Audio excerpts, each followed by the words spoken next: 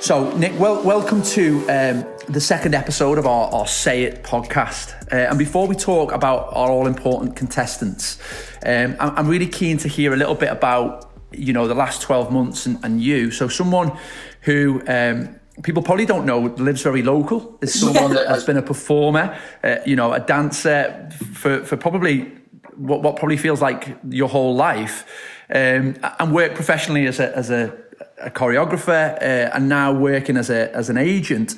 Just explain, Nick, how difficult the last 12 months has been for you and for the industry that you're in. Yeah, well, basically, it all happened in March last year. So everything we were all told to stay at home. We were on a lockdown. So obviously that sent lots of things into freefall. I had people that were on tours in the country doing big West End #1 tours who were called to the stage on a Friday night and were told, we're not doing the show tonight, and that's the end of the tour. So overnight they lost their jobs. So I had that times about 50 people. I had people abroad doing contracts, so it was the first sort of bit of it was like really just full on scary, checking my clients were okay, just finding out information. Everyone was going, what do we do? Because nobody's ever been through this before. So it was just like trying to calm everyone down, see what's going on, check people were safe. That was the first thing. Get people home, get people paid. Now, obviously, when something like this happens, a company cannot honour the whole of the contract because that goes on, they get paid because of ticket sales. And of course, they're not allowed to operate anymore. So all the contracts had to be looked at. I had to some were great.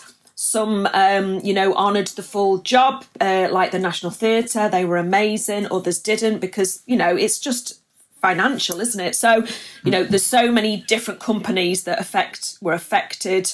Little small companies, big massive ones. So that was the initial fallout. That was what that was like.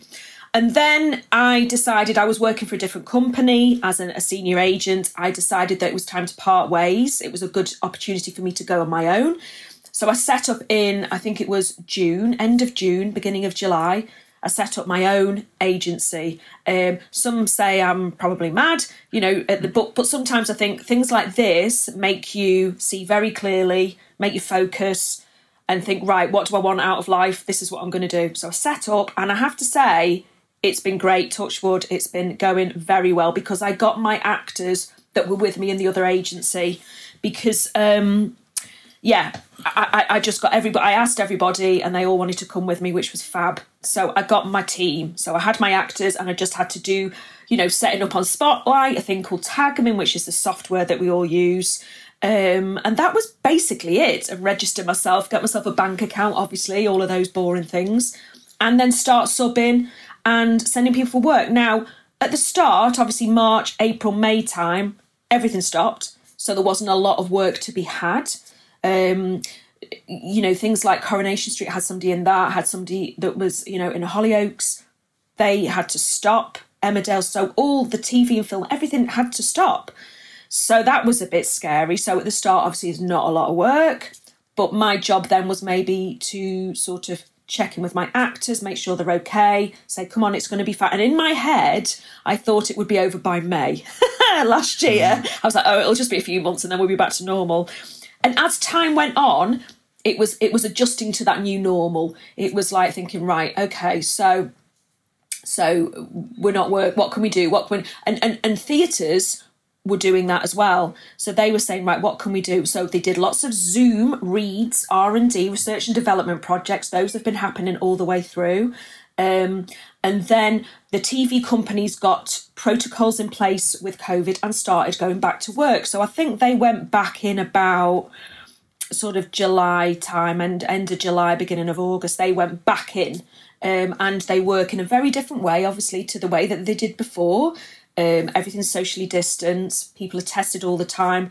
But, I have to admire the TV and film companies. They've just pressed on through. They've followed the guidelines. Everything's safe. If anybody gets it, so we've had a situation recently where I think it's been quite public that Emmerdale had to close for 2 weeks because they had some cases. So that's what they did. They stepped down for 2 weeks and now they're back in.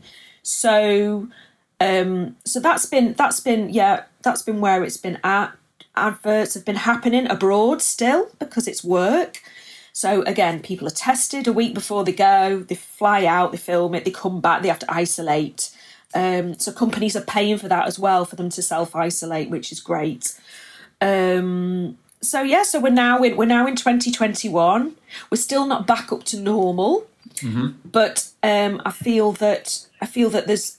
I don't watch a lot of news. I'm not going to lie, because I think it is very, very depressing. I just want the facts as well. I don't want someone going, well, this vaccine might work and that's all, So I try to just stick to the facts. So I think when I'm watching bits and bobs, it seems like they're thinking of maybe April time to get theatre. Maybe that's what it seems to me. I think they're looking at the figures. Things are going down, but again, it's still, theatres have to know that the public are confident in going to watch productions. They have to be assured that because the margins for profit are, they're quite tight, because something like a West End show costs so much money to run on a weekly basis. Wages, set, all the people, all the wigs, all the, everything. It's like a big, massive operation.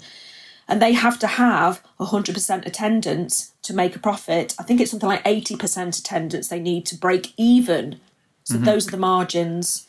So it's still, I'm happy with the way it's all going. I want theatre to get back in, because there's a lot of actors that's what they do, and they haven't worked for a year. It's going to be a year now, and it's tough.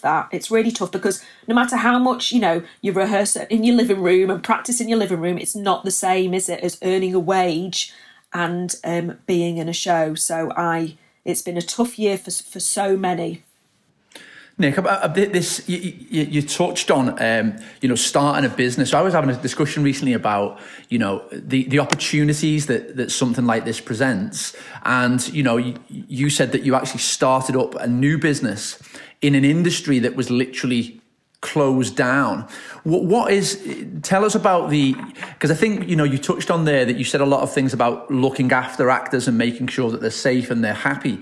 I think there's this, maybe for people that don't understand the role of an agent, that their job is solely to join the dots between, professional performers and the industry, and set up auditions and so on and so on. But I think there's a lot more to it than that, isn't there? Tell us a little bit about what is the new, I suppose, the ethos of Nicola Bolton management? Why did you feel that you wanted to do it yourself? And what is your kind of like, if someone said to you, what am I going to get from you? What is the big thing that you want to be known for in that industry?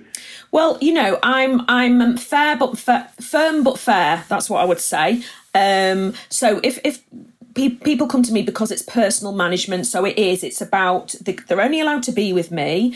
I have people at different age groups. I've got youngsters going right through to people in the 70s, and it's just that relationship. So it's to do with me knowing them really well, knowing what to send them for. You have peaks and troughs in the acting industry, so you need to be able to talk to each other, and I need to say, look, that we need to do that tape again that you've sent, because I think you can do it better. I have to be brutally honest with them, because I want them to work, because I need them to work. So it's that relationship really. And the reason I moved was because I felt that the previous person I worked for was doing things in a slightly different way, and it jarred with me slightly. And I think that's when people set up their own businesses, they've often learned how to do it by working for someone else, and then they think, right, yeah, I like to do things my own way now. I have a sort of moral code and a sort of a way of working, and and try and be kind as well. Obviously, we've got the whole COVID thing happening, and people are in very different mind spaces. Some people have had it, some people have lost relatives, some people are struggling financially. So, everybody's got different set of problems. So it's just for me to be here, to talk to them, to help them along, to try and, if somebody says to me, like one of my actors said, I'm going to train to be a teacher now, I'm going to take a year out, and I said, fine, I don't blame you, because you're not going to work, for a year really. You might get bits and bobs, but so that's fine. It's just having that communication, that is key for me. It's knowing, them, if they've got any worries, to come to me, if there's, and often it's actors can sort of wind themselves up and be scared about things. And I'm there to sort of be reassuring and go, it's fine, it's absolutely fine. I mean, don't get me wrong, if it's not being out of line, but if anybody isn't pulling the weight and isn't getting tapes back to me and stuff like that, I will have a chat with them, because it's my name as well. I'm trying to build a name and build a business and, get these contacts with casting directors, and they are representing me. And when they send a tape request to me, they need to know that is going to be actioned and it's going to come back to them by a certain date, because they're working to guidelines, sort of deadlines as well.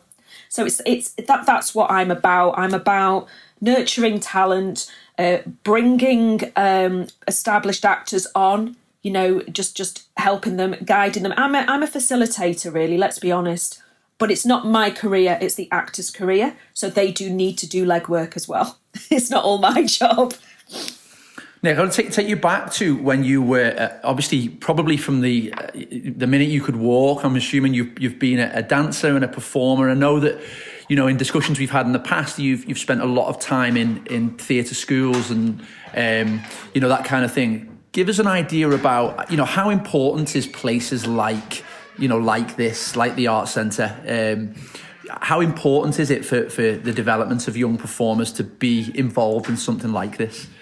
I think it's so very important, because I think it's, even if you think I don't want to go into it as a job, I'm going to do something else, but I think it really helps people with communication skills. It really helps them with their confidence. It's an outlet. You can, when you're watching a theatre show, you can switch off and forget your troubles, and that's what it does. It transports you somewhere else. And it's the same when you're acting. It's exactly the same.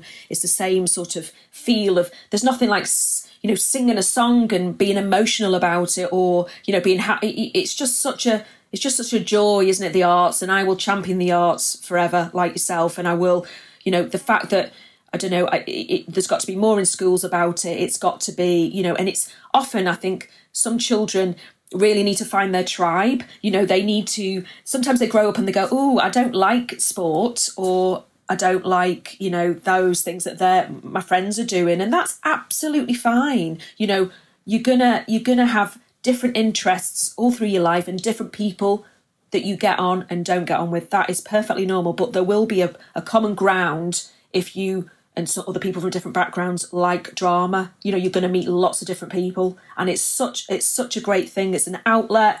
You can express yourself. You can escape. And that's what it's all about for me. So yeah, I was dancing at the age of 4, because my mum didn't know what to do with me. I just was constantly dancing around the house, and I was doing her head in. So that's why she took me. I had a lot of energy, let's just say. So she took me to the dance classes, and that's kind of where it came from. I started doing the drama as well, doing the piano lessons, doing the singing. And I just loved musical theatre. And then I auditioned for something at the age of 10, a really big job in the West End, The Sound of Music, and I got it. So I was a child actor, so I started there. I then, did my GCSEs and A-levels, so took a little bit of time out. And then it was at the time, because I'm that old, that you needed your equity card to carry on working. You don't really need it now, but I think you should be with equity, though. It's the union. It's a union for actors, and it'll help you out. But anyway, I digress. You don't have to be with equity anymore. So when I was younger, you did. So I had to work towards getting an equity card, and you had to get so many jobs before you could get your equity card. And it was a big deal. It was a big deal in those days. So I started working from the age of 17, really. So I didn't go to drama school, and I didn't go to university. Now, if I could do those things but then have done the work that I've done, I would love to have had the uni experience, and I would love to have the drama school experience, but I started working instead. So I kind of learn on the job, basically. Which is similar, I suppose, similar to me. One of the things that I wanted to just touch on was we have values here at the Arts Centre, as you know, and one of them, we were discussing these values and talking about, one of our values is aim high. So it's talking about being aspirational and not limiting yourself to what you think is possible, but just aiming for the sky. But alongside aim high, we put work hard, because we felt that actually you can't have, it's all right to have an aspiration, but that there's a realization there that you need to realize that if you're going to go and do that, you're going to have to put the work in. Do you think that's right? Do you think both of them, you cannot have one without the other?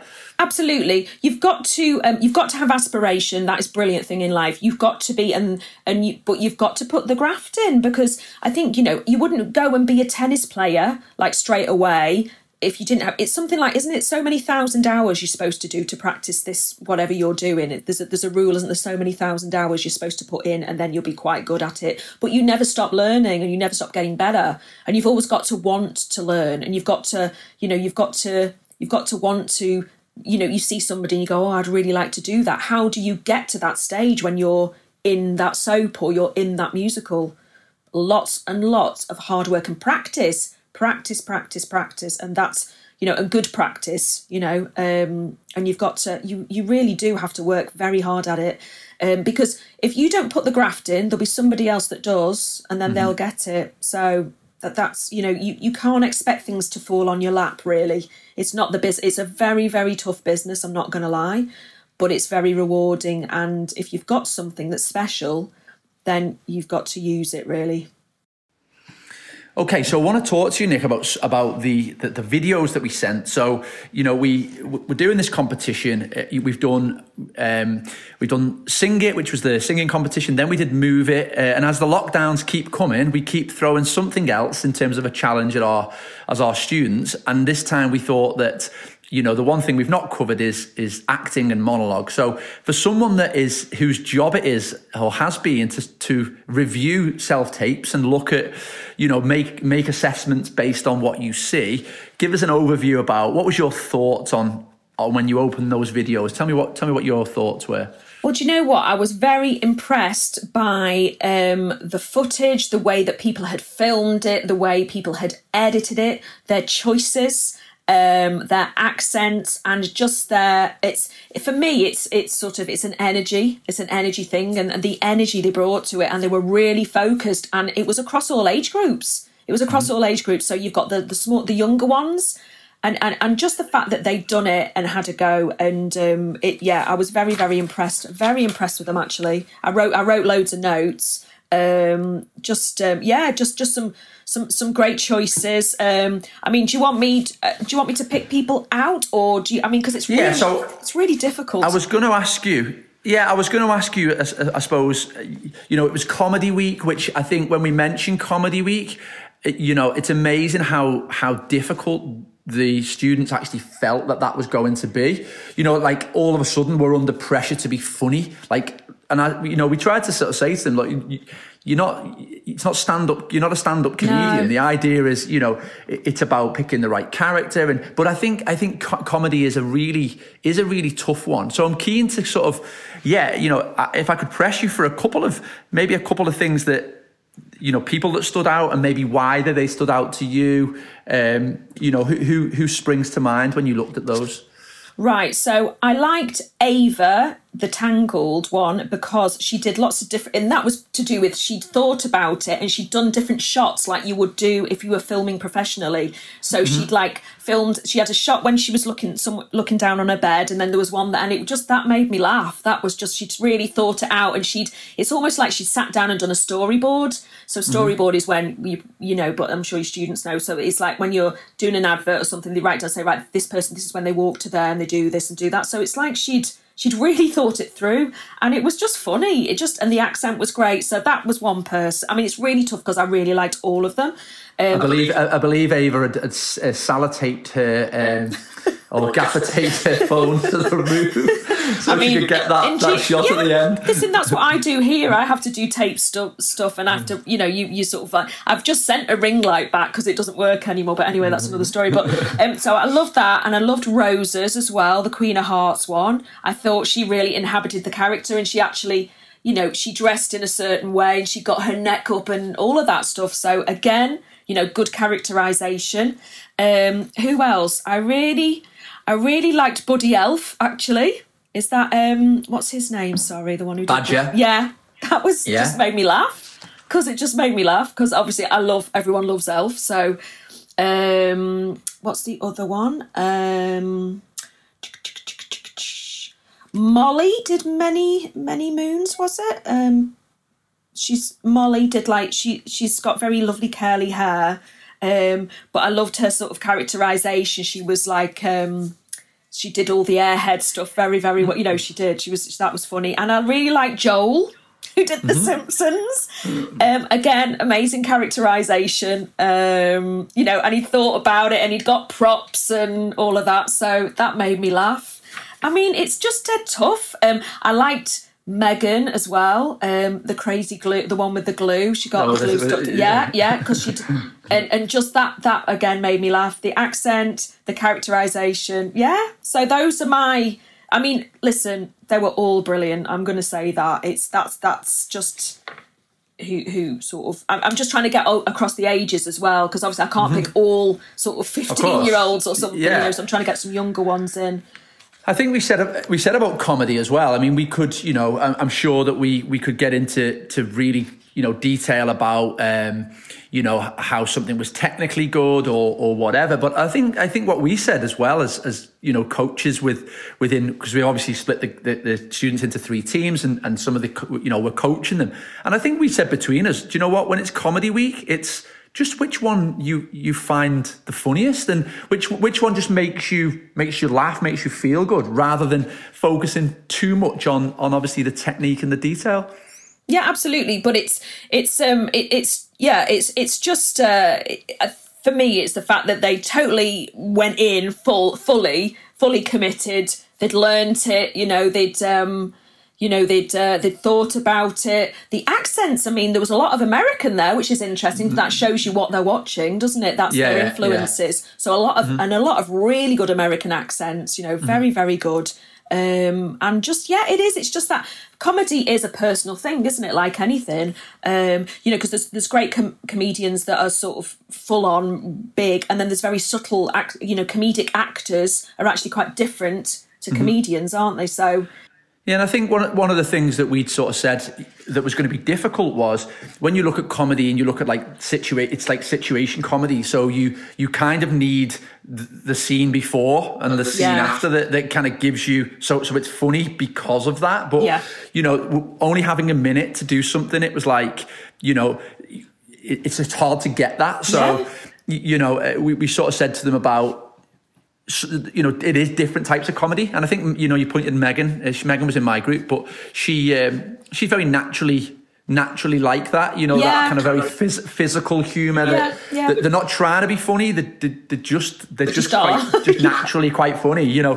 And then you've got other people that are a lot more. Like Rose's, like you said, was very deliberate, huge characterization, which again is hard to look at and not laugh and not smile because someone's just so committed to the actual piece. Next week, the week before, we did. We called it the Great British Monologue because we were mindful that, like you said about American, a lot of them are influenced by American. They watch a lot of Disney. There's a lot of MT that is very American. So last week we tried to take them away from that to do British characters and British accents. So how important, Nick, is it as an agent? Some of the feedback we got last week from Paul, who was an actor, and he talked about picking a role that was closest to them. In terms of age group, in terms of maybe personality, in terms of accent. How important is it as an agent, or if your advice to them, how important is it to stay true to yourself, or do you prefer people who are willing to take a real risk and do something different?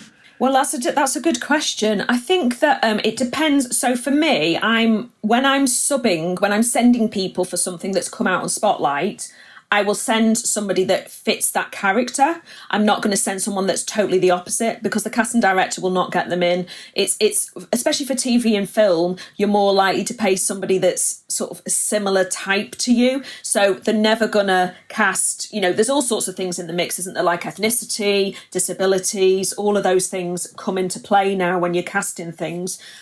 So they're quite specific on their breakdown. So I give them what they want, because if I send the wrong person, they'll go, well, she doesn't know what she's doing. She's not reading it properly. So that's so. But I suppose when the young people, the children, the young people are learning at this stage, I think sometimes, especially for theatre, I've played people that are very different to myself on stage, and then on TV and film, maybe they're more closer to me. So it's that thing. It's being in theatre, you can, it's a character, isn't it? You can do whatever you want, really. So I think while they're learning, go for it. Just try and do lots of different things. But, you're not going to get cast as a 40-year-old woman if you're 15. That's a reality. So you've got to, and I know it's like sometimes they really love certain monologues and they identify with it, and that's great. But what I would say is maybe try and sort of change things slightly, or just have a think about it, and there might be a monologue somewhere else that's got the similar vibe to that one but is more suited to you. So. And in terms of, have you got any, talk about the things that people do well, but have you got any things that annoy you? So as an agent and someone sends you something, do you have these things where you're like, that's a no for me, don't do that? Give us an idea of some of the things that these kids, maybe not in this competition, but just going forward, the things that they really shouldn't be doing if they want to be successful. Well, I think if you're talking about applications, people sending applications for an agent, I think a lot of actors almost like self-sabotage before they've even sent, they've just sent a letter off and they've said things like, my photo's not very recent, I've not got any recent footage, I've not been in anything lately. So what's that? That's like going, okay. So that's immediately got me going, oh, well, you've not got new photos. The photos don't look like you. You've got no footage. What you just want me to get all of that for you, do you? So it's that thing of just, I'd say when you're applying for anyone, wait till you've got a good photograph that's recent and looks like you. You've got some footage. Footage is quite important, because how can an agent know if you can act or what you're like or what your personality is if they've just got a piece of paper going, well, I've been in this show and I've been in that show. So I always, I try and be really kind and I try and be really constructive, but I always say to people, right, go and film something with a friend. You can't go and get a slick show reel at the minute because, it's expensive and, it's just not, we're in the middle of a pandemic, but definitely film something with a friend, so you've got something, or do something in one of your classes, get it filmed.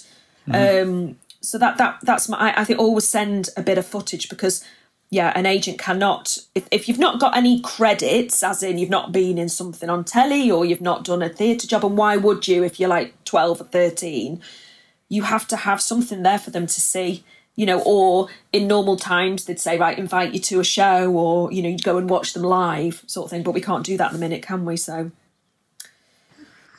okay, Nick. So and that's important, because it goes back to what you were saying earlier about the work, putting the work in.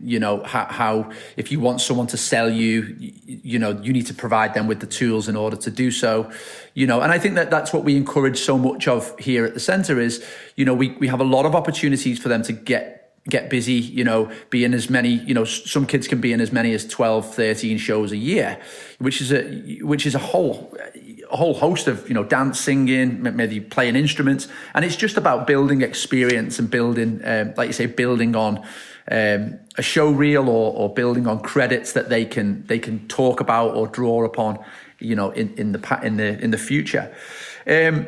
Okay, so Nick, I want to ask you about the finale. So the idea of the competition is that there's no points been awarded. We felt it was really much more about participation and being able to explore new ideas and do these things. But in the finale, so the final week, which is in 3 weeks' time, we're going to be inviting all of our guest judges and other industry pros back to literally pick their top three. Now, it's going to be difficult because everyone is going to look for different things. So there's, we're not going to say who is the best for this part. We're saying just whose was your your 1, 2, 3. So when we invite you back for that and you look at the finale videos, give them an idea about what things you're going to look for. Is it about technique, or is it about, the way people's filmed it, or is it more about, the how committed and how much fun they're having? What are the things that you're going to look for in a really good finale video? Yeah, I mean, I'm just looking for a characterisation, really, and a commitment to sort of, making sure that you like with dialogue, you really need to learn, you have to know your lines forwards, backwards, inside out, for it to really sort of, so you're very confident and you can change your choices then, you can be inventive and stuff. So it's about really, learning that dialogue. What else? And just really inhabiting that character. And yeah, I mean, I do quite like the way people have thought about filming stuff. But if that's not your bag, that's absolutely fine. Just, when my actors film self-tapes, or when they've got to go up for, who knows, there's a thing called Help that's filming at the minute with Jodie Comer, who I've got somebody in that. So I send a tape off, and all they do for those is they have a blank wall behind them and they film themselves doing the dialogue head and shoulders. That's it. So if you want to film it like that, that's absolutely fine. So it's whatever you want to do. Just be creative and have fun with it and think about it. Think about it. Brilliant. So, Nick, I want to thank you for your time. I know you're, again, busy. And I think this has been really useful, I think, just to get a little bit of an insight into the life of an agent. And obviously, thank you for, looking at the videos and giving us the benefit of your insight. And hopefully you will join us again just for the final week, just to have a look at the finale and see who your 1, 2, 3 is. And I've said this to Paul, because I think Paul had a 1, 2, 3, 4, 5, 6, 7, 8, 9, 10. Yeah. I could talk about everybody, because I was just like, wow. I was really, really impressed. I really was. So they should all be very proud, actually. Thank you very much. So, Nick, we're going to leave it there. And as I say, best of luck with the rest of the lockdown. Hopefully, we will be back doing the thing that we love in the not too distant future.